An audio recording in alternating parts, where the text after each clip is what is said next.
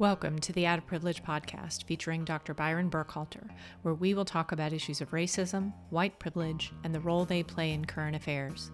Byron earned his doctorate in sociology from UCLA and has been focused on issues of race, biracial identity, whiteness, and multiracial political coalitions in U.S. history for more than 30 years. He has taught at the university level, spoken at large public rallies, and published numerous pieces on these issues. He takes an historical and sociological look at the systemic racism that the United States in particular is battling today. I'm Genevieve Haldeman, and I'll be your host. Football players being booed for peaceful protests, the shooting of 2 police officers in LA and its impact on support for the Black Lives Matter movement, and anti-racism education being called un-American by the president. These are just a few of the topics connected to race making news this week. In today's episode, Byron offers perspective on each of these and how they perpetuate racism in the country today. Take a listen and let us know your perspective in the comments. So let's start talking about the NFL. They've restarted their season, and in showing their solidarity for the Black Lives Matter movement, players of opposing teams have done a variety of things, from kneeling to locking arms to staying in the locker room during the national anthem. And fans who were in the stadiums, there's not a whole lot of them, but the fans who were in the stadiums for at least one game actively booed the players. What's going on there? Why is this happening? And, the fans keep trying to tell everyone how to protest, what not to protest, to shut up, to not be part of the discussion.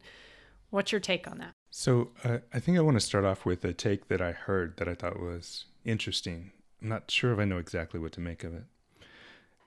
The fans that would come to an NFL game, that would go to an NFL game right now, in this one sort of observation I heard, are those fans who are less worried about COVID-19, particularly those fans who might see it as a hoax.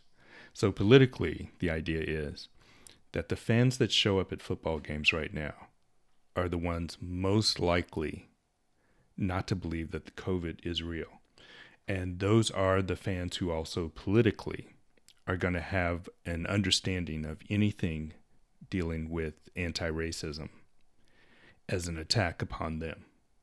So that's one way to sort of explain what happened. But I'm actually curious about it in a different way, because a lot of the grief that athletes who have taken anti-racism stance have received has been happening for the last few years. Colin Kaepernick is still not signed by an NFL team. He has lost his job.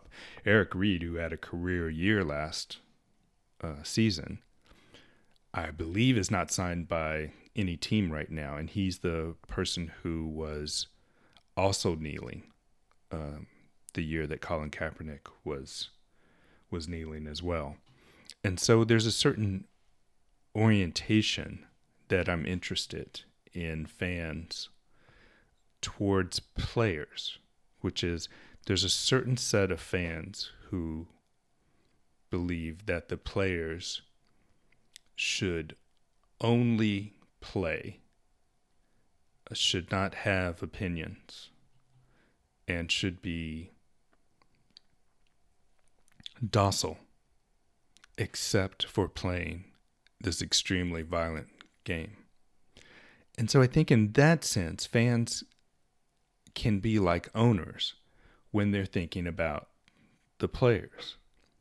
The owner perspective to me is the perspective that says, you are with us or you are against us. Owners, particularly in the NFL, have historically been people who said, players will do exactly what I say. Probably the most influential football owner right now is a guy named Jerry Jones, who owns the Dallas Cowboys. And he just absolutely said in the last couple of years, my players will not kneel. Basically saying, if you want to stay on the team, you're going to have to stand for the national anthem. Now, this year, he doesn't know where to go. He's been oddly quiet because he can feel that the winds are blowing. But the idea of the owner is everybody is either cheerleading for the team or against the team. Now, that cheerleader perspective is a third perspective I'd like to bring up, which is there is this idea, there is this role, really, that you simply cheer for the team, very much like a cheerleader in football. And that's your job. No matter what the team does, that's your job. No matter what happens to you, that's your job. So, for example, cheerleaders in the National Football League have been filing lawsuits based on the abuse that they have suffered. I think the Washington football team, which has given up its racist moniker but can find no other for the moment, and so is known as the Washington professional football team, I believe their cheerleaders, a large number of them, have just come out to talk about this very thing. I think the Oakland Raiders, or now the Las Vegas Raiders, had the same thing. Now, the cheerleader is sort of a metaphor. The owner is a metaphor, and the fan is a metaphor for me. There are these sort of three ways of thinking. So the cheerleader only has this role of cheering for the team. The owners, who, by the way, are the ones who are accused of sort of abusing these cheerleaders, take everybody, either as a cheerleader or a detractor. You're there with us or against us. And the fans in Kansas City that booed sort of have that owner perspective towards the players, but not towards the team. I have spent way too much time with sports fans, football fans in particular, and you will never meet somebody more hypercritical than a football fan. They will tell you, I have a college friend who's into our football team at the University of Oklahoma. He'll tell me, hey, we just signed a linebacker. This will come like in spring or February or something like that. And I'll be like, how do you know that? But he does know. And he knows the strengths and weaknesses of the teams and the teams that they compete against. And he has worries and concerns, and he'll voice those. And nobody loves the team more than him. I know professional football fans who have been rooting for a losing team for decades, a team that has never won. They love the team, and you will never find anybody more critical about the team with a more sort of sober, realistic approach to what they have this season. Now, they still have hope quite often, but they know in fine detail where the strengths and weaknesses are. And when that team inevitably starts to lose again, they can tell you exactly why. Not just on this play, not just on this team, but the history of this position for this team. It can be some of the most boring stuff you ever heard, but what is unmistakable is the love from those fans. So, two football teams, Kansas City Chiefs and the Houston Texans, lock arms. The NFL is looking for some way to bridge the divide, to say, yes, the player's experience on this matters, but we're trying not to alienate too many customers, so they just locked arms. But that was not cheerleader enough for them. You can look at a lot of the things that go on, both for us professionally in the DEI work, but in the country, and you can find these orientations of the owner who expects only cheering, of the cheerleaders who will perform that exact role, and from this other group of fans who can show love and be critical at the same time. What's interesting about the example that you're given is that it screams of similarity to what the Dixie Chicks went through. I guess they're now called the Chicks, having dropped the Dixie moniker earlier this year, when they criticized President Bush in London, and their fans were rabid against them. They sent death threats and all kinds of crazy communications about how they should just shut up and sing. They even wrote a song about the experience they had being told to shut up and sing and not be vocal on these issues. And I think in your analogy, one of the groups that is missing in that mix, and that quite frankly seems to have a lesser role or a more one-dimensional role, is the players, whether it's the chicks as they're now called, or the football players or the baseball players or the basketball players or actors, whatever it may be. How do you see their role in this mix? Yeah, I think that's a really important point to bring up. As I recall, like just as an analogy, LeBron James, a professional basketball player, was told to shut up and dribble when he first started speaking out. I can remember years ago when Michael Jordan was asked why he wasn't speaking out on racial issues.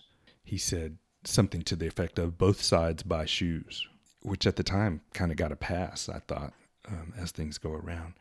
I guess I think of the players as sort of in the position of having to have the double consciousness.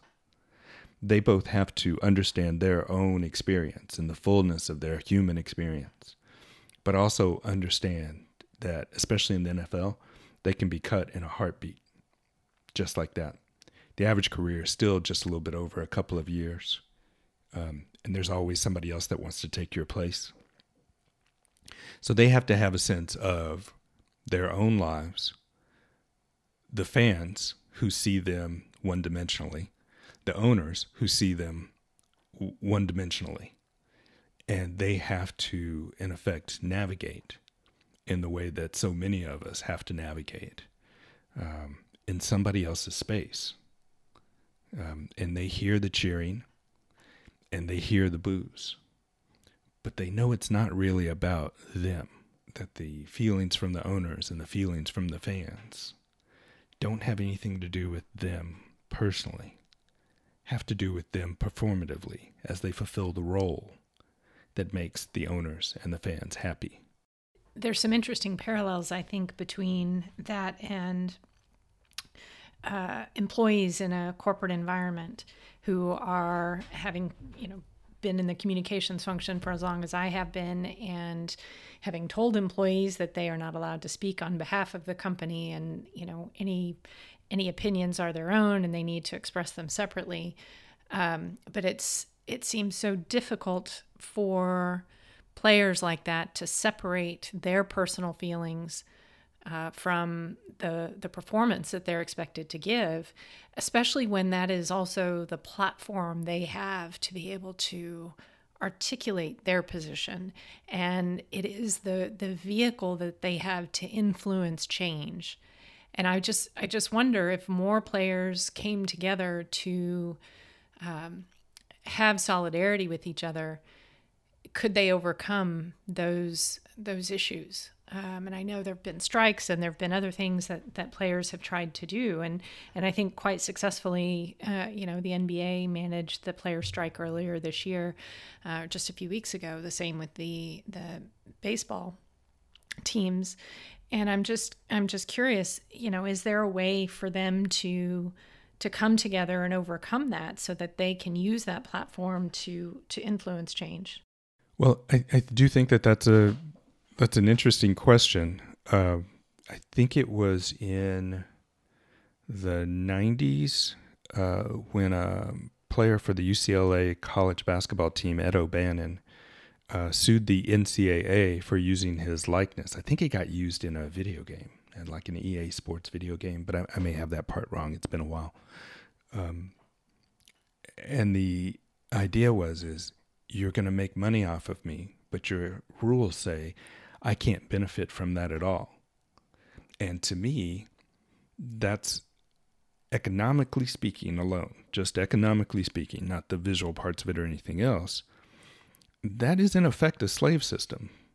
And the idea that you give them a degree as their payment, but they're not able to sort of negotiate or get together, I just don't think that that's going to continue to operate. I think the visuals behind that are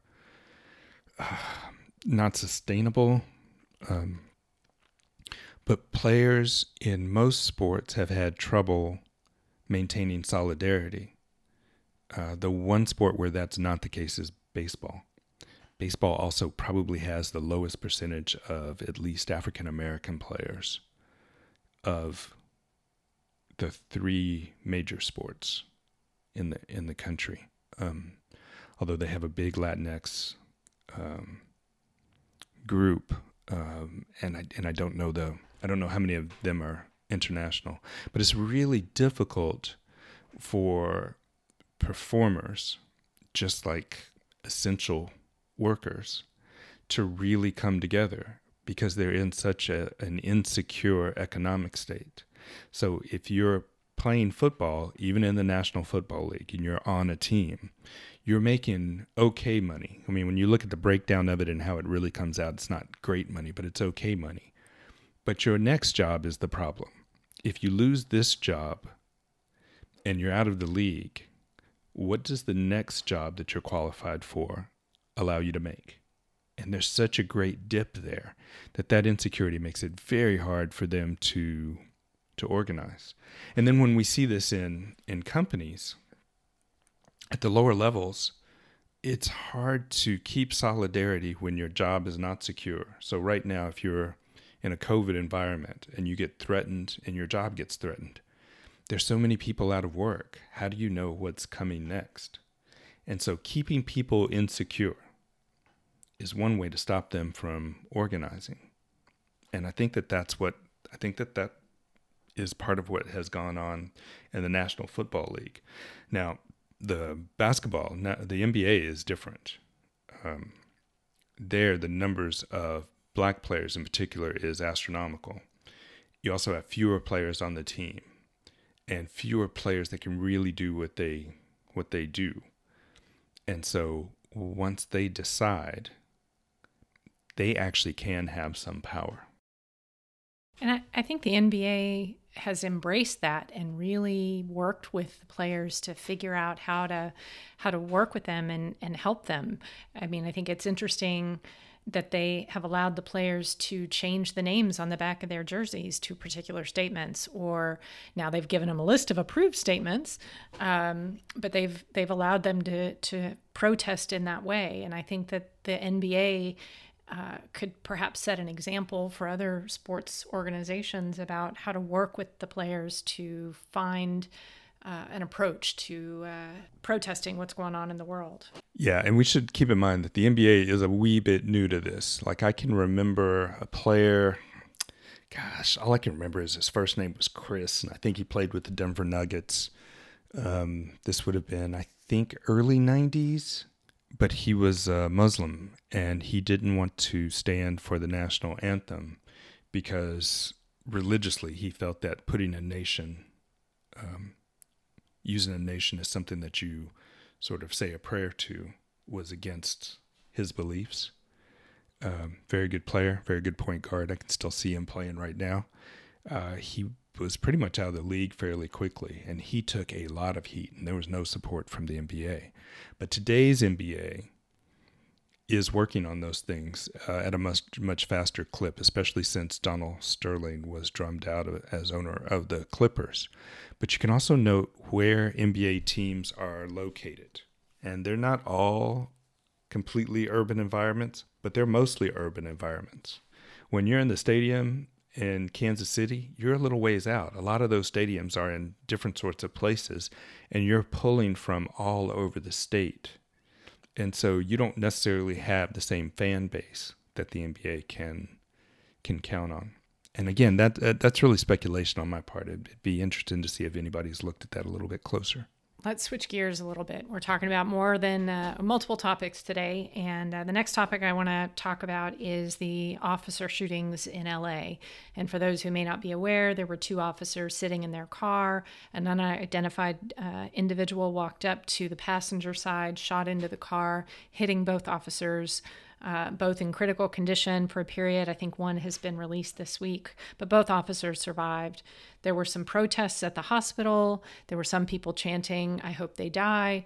And I think that generated some agita against the overall Black Lives Matter movement, which seems unfair given that no one actually knows who the shooter is or the motivation of the shooter. It may not have been somebody from the Black Lives Matter movement.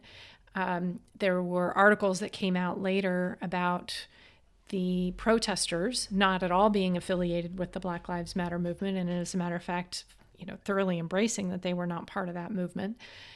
But it still drove some to waver in their support of the Black Lives Matter movement. And it's interesting how a single isolated incident like this can have such a negative impact on a much larger movement when the reverse isn't necessarily true. And so I'm curious your take on what happened in LA and some of the reaction that has impacted the Black Lives Matter movement as a result.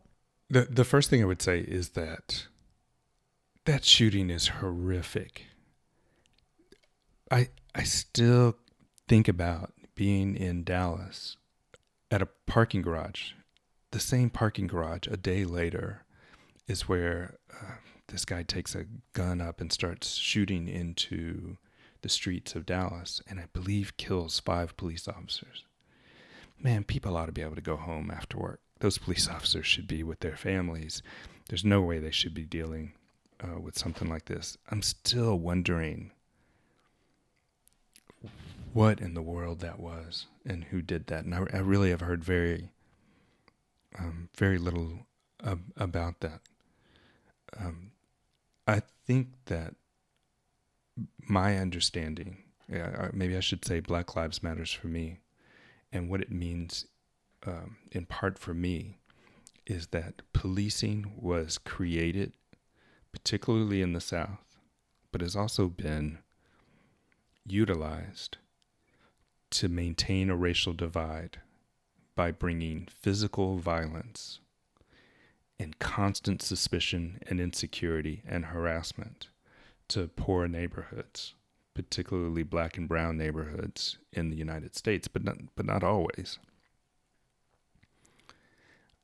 That has to stop. It just has to stop. It has to be rethought, reconceptualized.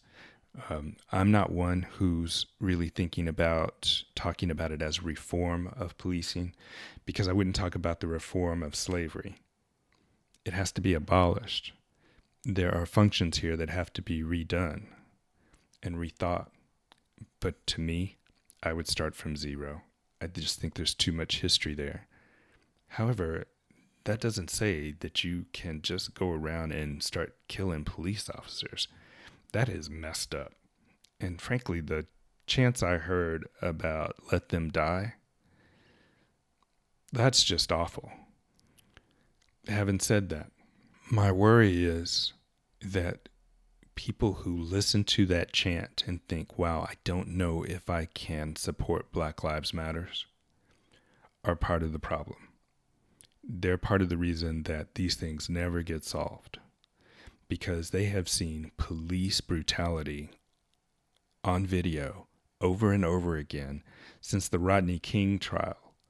And if all of those videos, all of those instances haven't shown them that their support of the police should be lessened, then you're going to have to explain to me how one incident in LA that is not connected to the Black Lives Matters movement hurts their support of that movement. To me, these are people who have sort of taken the abuser's mentality, that the Black Lives Matters movement and everybody who is against policing are all in the same bucket, and so we're going to judge them all the same no matter what. But the police we can talk about as having a few bad apples, or yes, there's a problem here or a problem there, but it's not really all yeah. But the Black Lives Matters movement has to be perfect and can have no violence, or it should be stopped. But the police can go and have violence in every jurisdiction that they're in for their entire histories. I mean, do you think Louisville's police problems started with Breonna? Not a chance. Haven't ended with Breonna either. But the idea is that this group has to be perfect while we're going to be understanding about the police brutality. It's not going to make us become ever anti-police, no matter what. And again, I think that's the abuser's mentality. We forgive the abuser, but the abused has to be perfect.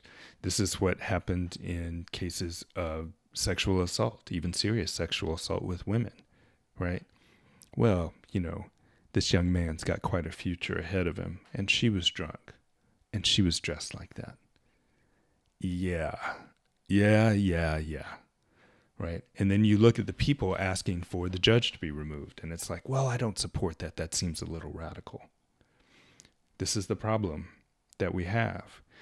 The people who you actually need to create a broad political coalition to stop police brutality still like the police. They still like the abusers. They still feel the need to have somebody come in as muscle and keep them away from us.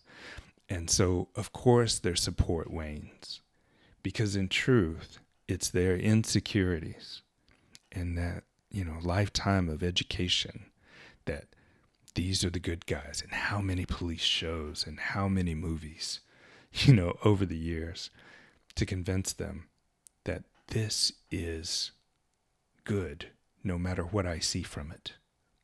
And this is bad if it's not perfect. That's the abuser's mentality. And the thing that is our biggest problem right now is that in our coalition, those abusers, we need them just numerically. We need those people who still wane, who get soft, who still feel like, no, the police are good because they need to believe it. We actually still need them in our political coalition. It's a problem. So someone asked me, what do you tell the daughter of that police officer who was shot and who may not be coming home? And one of the things that I emphasize is, look, the police sign up for a dangerous job.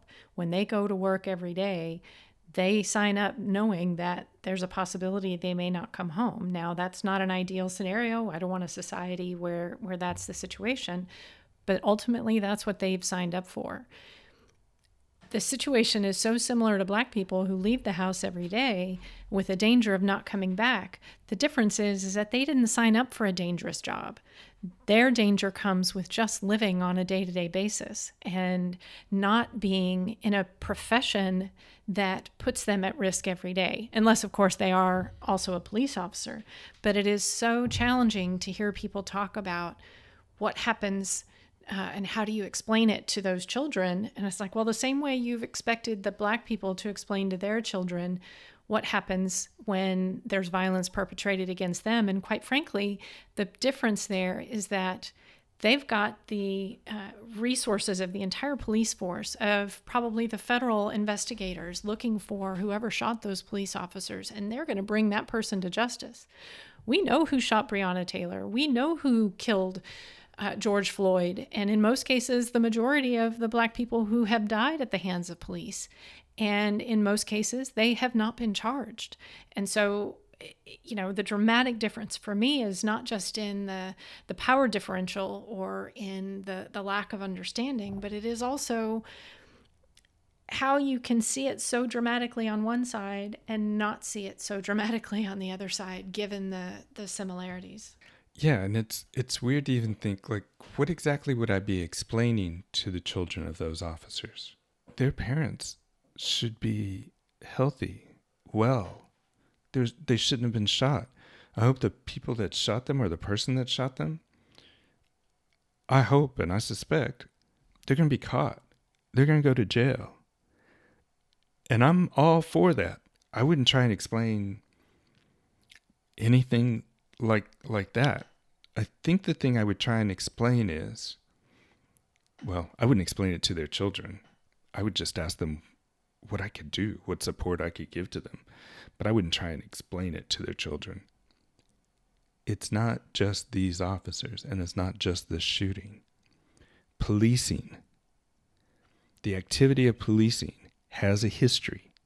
It has a design. The way that they police in one neighborhood is not the same as the way they police in a different neighborhood. The people who are being policed harshly know it. They have feelings about it. This is going to get more and more dangerous if we try and keep this system going, because the people in those neighborhoods, as far as I can see, have two short-term solutions to the brutality that they've experienced for their lifetimes. They can either accept it and be dominated by it, or for some of them, they can fight back, and some of them might fight back with violence of their own. I don't know that this is that at all. Like, I really don't know what happened in this particular incident. But policing right now, as quickly as possible, has to be changed. This is not going to get better. This is not going to get less violent. The police are not trying to de-escalate. And more, the people in those neighborhoods recognize that compliance still can get you killed. Like George Floyd is on the ground, man, for all those minutes. Was that not compliant enough? And there's been so many more even since then. I have nothing to explain to those children. I think the people that have supported the system of policing in this country for their lifetimes and with their tax dollars, they need to explain something to those children. I'm the one trying to get those police officers out of those neighborhoods in the same way that they've been there for so long. Now, I think a lot of the reactions to things that are happening, whether it's with the NFL, the different sports teams, whether it is reactions to the shootings like in LA, I think a lot of the reactions associated with that can be traced back to education and the educational system and how we have positioned the history of this country. And I think what's interesting that's also happened this week, and we're changing gears a little bit, is how the current presidential administration is going after education. And I think there's great analogies here, connections to the analogy that you drew around the owners, the fans, and the cheerleaders around this as well. But, you know, the first one I think is really the fact that the federal government has suspended anti-bias training. There were 2 announcements this week where the EPA is postponing a speaker series on racism after the White House order. There's also 2 national labs here in the Northern California area that have stopped doing any sort of anti-bias or anti-racism training as a result of that federal order as well. I'm curious what your take is on that, and then we can talk about a couple of the other educational things that came up this week as well. I think that this started a few years ago in Arizona, where there was a move to make or to defund the teaching of ethnic studies in public universities in Arizona, which I think passed, if I'm not mistaken. I'm a little surprised it took the administration this long to take this tact. So I would say 2 things about it. One, it may suggest that a more accurate understanding of this nation through education is powerful. It's so powerful that they would worry about it. That's an amazing thing to say, especially in a country that has devalued social sciences and, you know, history departments have been closing all around the country. Apparently, a knowledge of your actual history is pretty powerful. Then the second thing I would say is that there is work in the administration to make us see each other as the other. And so what they're trying to do is to separate us. So the idea is that you should not get other perspectives on your country. You should not be educated about different parts of your history, different aspects of your history. For me, I believe African American history is the history of all of us in this country. that it's not separate, although it's not that you shouldn't teach it in a separate form, that you can't focus on it or something like that, but that this is your history that they're trying to take from you. I don't know my immigrant history, not from the South. I can tell you the Irish and the Italian, but I can't tell you as much about the Guatemalan and the Nicaraguan because that part of my history has been kept from me. This is how we can belong to each other, by understanding these perspectives. And what you have is, politically, there is a group, beyond party affiliation, there is a group that is working to get us closer together, to belong to each other, to understand each other's perspectives, because that's how you develop trust and create community. And now you have this other political group, again, beyond party. This is not specific to a particular party, although it is primarily in one political party like right now in a way that it hasn't been since the 1850s, maybe. And in that group, they're trying to disconnect us, to make sure we can't understand each other's perspectives, that we fear and hate each other's perspectives, that we are ignorant of them so that they can build up an image of the other away from the reality of who we are in our fullness, right? And you can watch this election be more and more defined by those that want us to never be together and those that are trying to bring us together. Influencing change and battling that is certainly borne out by the fact of how much there are certain forces trying to control what that education is. One of the other stories that came out this week that I think is very interesting is, again, that the administration is going after, the education administration is going after Princeton University. Their president came out, acknowledged the systemic racism that was at the core of their founding and in their history, and took proactive steps to address it. And I think there's such positivity connected to that.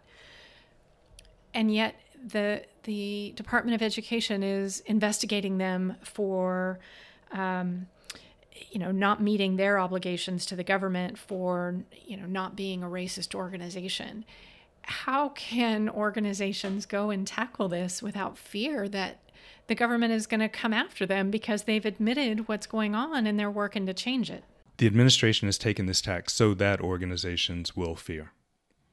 They will fear that if they cop to a recognition of institutional racism, that they will make themselves liable for an accusation of overt racism. That's why the administration is doing it. So what you have is a situation where this notion of racism as something that's an intentional act, that's the only kind of racism that counts, is moving to a minority position in the country.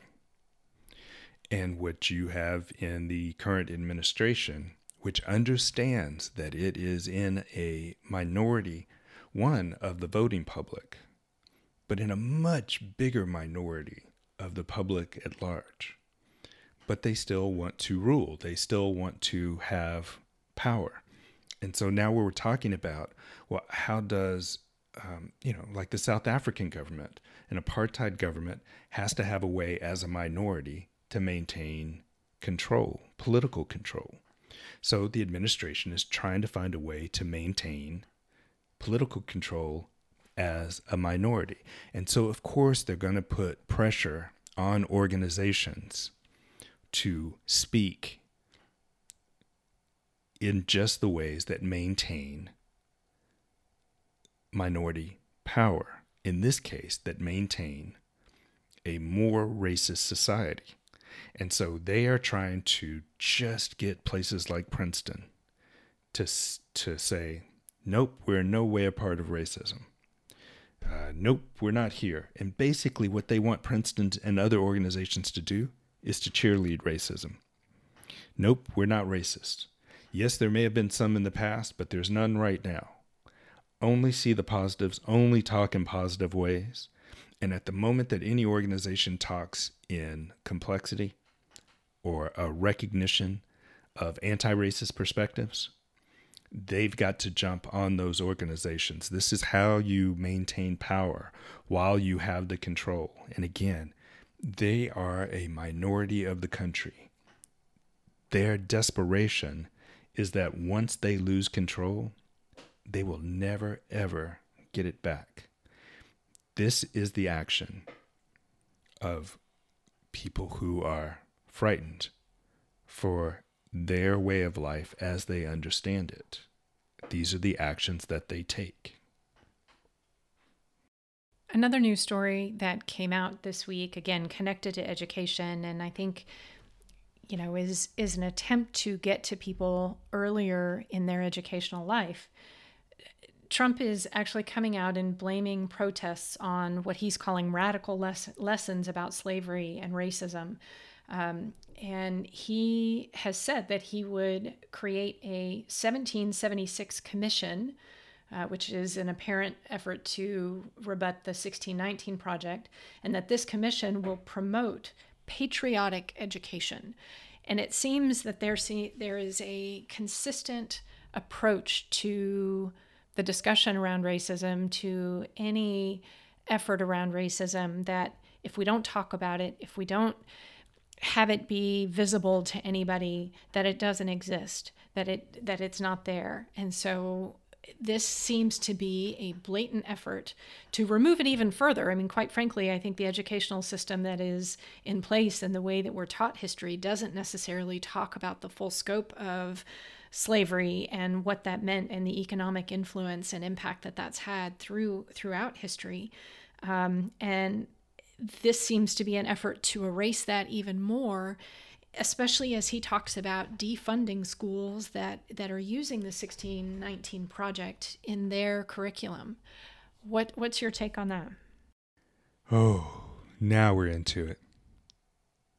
So you probably have heard of the one drop rule, where when they were trying to figure out whether or not somebody was black or not, the idea was even one drop of blackness in your ancestry made you black, which was also this weird argument for the potency of blackness, And so when I hear you, I'm hearing that the 1619 Project, put out by the New York Times, is this powerful, that all of a sudden the protest movements and everything else comes from that. And we've got to stop this anti-racism training. And look, man, I do this anti-racism training. I would love to believe that that's where the protest started from. That's not where the protest started from. There's a generation, my goodness, maybe 2 generations beneath me at this point. They had access to video. They saw how people were being killed and hurt and harassed. They saw it, and they knew that they weren't being told about that in their schools. Those protests started from those young people. You know what the protest I've been at, in San Francisco at least, the people leading those protests, physically out in front as we were all marching down the street, skateboarders. From my perspective, and I apologize for this, kids. They're the ones that did this. The anti-racism training hasn't started this, and the 1619 program didn't start this. What started this was at least one generation, and maybe 2 now. You couldn't hide. You just couldn't hide from them. They know that we haven't been living our values. They know it because they saw it. And the thing is if you're going to cheerlead, if you're going to require the educational system without fail, only talk about the positives, you have to be perfect. You have to hide everything. It has to be every copy of the 1619 has to be burned, and then whatever it is one does to digital things. You have to be complete about what you do, because that truth, that perspective is so powerful. You have to fear it. Anybody that doesn't cheerlead is against you. Any educator, any person, any media outlet, anyone that comes against you has to be purged. Now look at what you have on the other side. I have grown people coming up to me and saying, I did not know that this happened in Tulsa. I did not know that there was a Black Wall Street. I didn't know that these laws existed. I didn't know the Supreme Court did this. I didn't know that the New Deal and the credit from it came out like this. I didn't know, right? Because you weren't told. But not only were you not told in schools, how many movies have you seen? Like when we were talking earlier about the police, how many pro-police shows have been on television from the 70s through the 80s, through the 90s, for my generation, right? Up until you really get the proliferation of different kinds of stories on cable, that's the only thing that comes through. Go back to all of the movies that you've watched. I'm serious. Go back and look at the movies that you've watched. Go find Black women in those movies. See how many out of all the movies that you've had have had one. Then look at the roles that they're in. Now go back and find people of color in those movies. See what roles they're in. Go back just and trace how many hero movies you've seen. And how many of those heroes have been white males. You're going to find that it's almost complete. It's almost the whole thing. We can start naming exceptions on one hand because it's not just what your educational system has done to teach you. It's what your whole world has done to teach you. And the whole world understood that just one difference, one movie going the other direction, could make it all go away if it was powerful enough. And so this has to be total. That's why what the administration is announcing is on the road to totalitarianism, because it has to be complete in order to work, because it recognizes the power of one voice going the other way. And what you have to understand is that when you look at your history and places that you don't even think about as your education, how total it has been from a white perspective in this country the entire time. They're just alerting you now. Hey, this other stuff is out here and we have to stop it. When you hear them say that, wonder how many ways it's been stopped from getting to you in your life, as old as you might be. There's an education to be had. It doesn't have anything to do with this administration and what they're trying to do. There's a history of yours that's been kept from you. There's an understanding of the world around you that's been kept from you. You have been segregated in ways that you don't completely understand. You have to go get that information now so that we can join together from our different perspectives and create a community and a world that doesn't have to be totalitarian, that can be different and still cool. What's happening right now actually reminded me of the trip to the Vatican and touring the Vatican and having them explain how the frescoes on the walls were painted and then they were repainted to retell the history depending on what the proclivities were of the particular leader and what they wanted everybody to understand. And it's clear that, this is the beginning of a fascist approach to controlling the population by controlling the flow of information. I think the problem is that this administration is trying to do it at a time when they can't control that information. They cannot be totalitarian in destroying the history that is out there for anyone to see because of the internet, because of the connectivity, because of so many people who are out there. It was different in those days in Rome where they could paint something and then repaint it and generations would lose the truth of that history. They can't lose that now. And to your point, Byron, it's up to us to make sure that we are educated, that we know that history, and that we don't let them pervert the educational system for the children to come. Everybody has to know what this is. And just because it is a stain on the history, just because it's negative, doesn't mean we can't embrace it, understand it, and change the course of it. To me, that's the only way that you can change it, is to understand it. And so it is absolutely critical that we continue to teach this information, that people grow up knowing that and don't get into their 40s and 50s and discover, the challenges of racism and, what happened not just in the 1800s and with the Civil War and with slavery, but since then, and how it continues today. And if we're not educated, if we don't claim that, that's our responsibility and our failure as citizens of this country. Yeah, I completely agree. I think about this first with the flashlight in the dark metaphor or analogy. If you wake up and, you've had to do this thing that I've done, the dad thing, where it's like, okay, I heard a noise, I'm going to go investigate. So I get my flashlight and I can kind of see in the room, even though it's dark. But then when I turn on the flashlight, I can only see where the flashlight is pointed.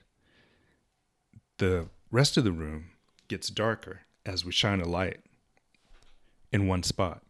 I think there are phenomenologists, this German philosophy group, that said that which reveals also conceals. So as we shine a light in one spot, we create a darkness everywhere else.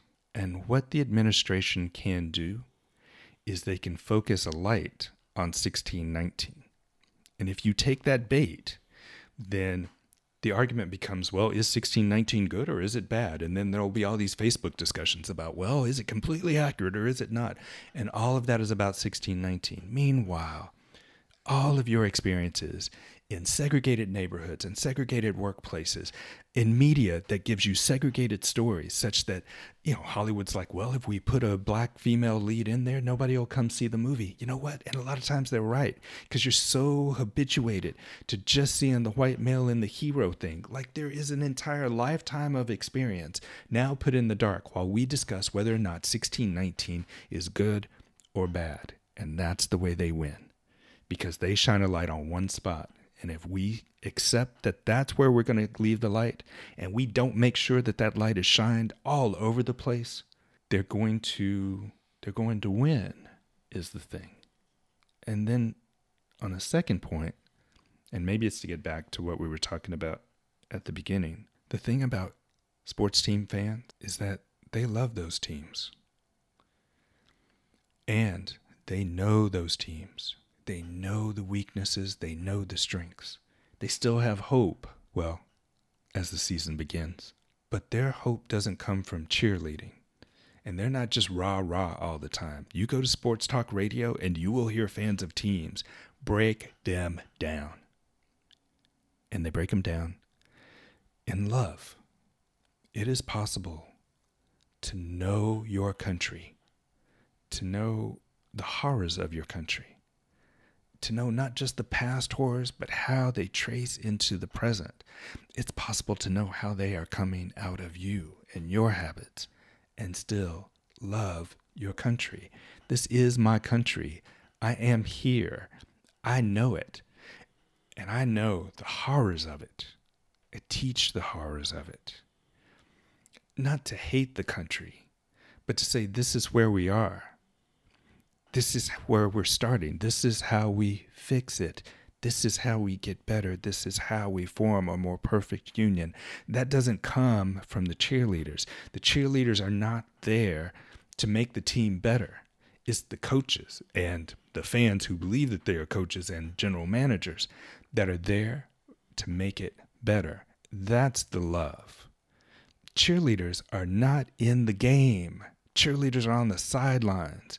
And when the President of the United States says that when it comes to COVID-19, he needs to be a cheerleader, I just want somebody to tell him he's in the game, that he's not the cheerleader, that he's there to fix it, to make it better, as we all are. We, the people, in order to form a more perfect union, have to know where we're at.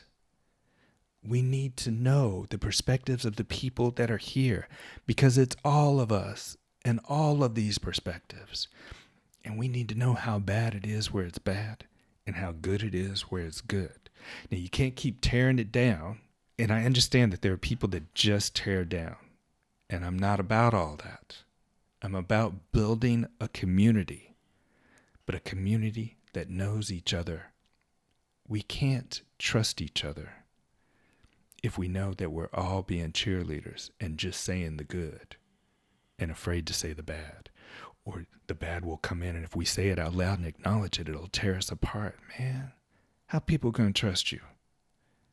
You have to acknowledge what's going on in those neighborhoods, and that your tax dollars are paying for the police in those neighborhoods, and that the fact that your kids are in good schools means somebody's in bad schools, and the fact that we haven't had a revolution because they're putting those people in cages again in our history. If we're going to build the country we want this to be, a place where we can live our values, then we have to know this country.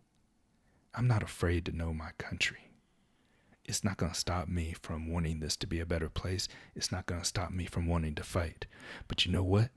What they're telling you is that they'll only fight when it's talked about good. They're worried that their love for this country isn't strong enough to see the country as it really is. That's why they want to take us to fascism and totalitarianism, because of the weakness of their love. They don't know what real love is. We need to know ourselves. We need to know each other. We need to know this country. That's the way to build. We all need to bring the light to anything that may be in the darkness, and it's our responsibility as citizens to do that. Byron, thank you for your perspectives today. Thank you. Always good to talk. Thank you for listening to this episode of the Out of Privilege podcast. Please subscribe on your podcast platform or sign up on outofprivilege.com to get updated on new episodes when they're available. Let us know what you think, and feel free to share on social media.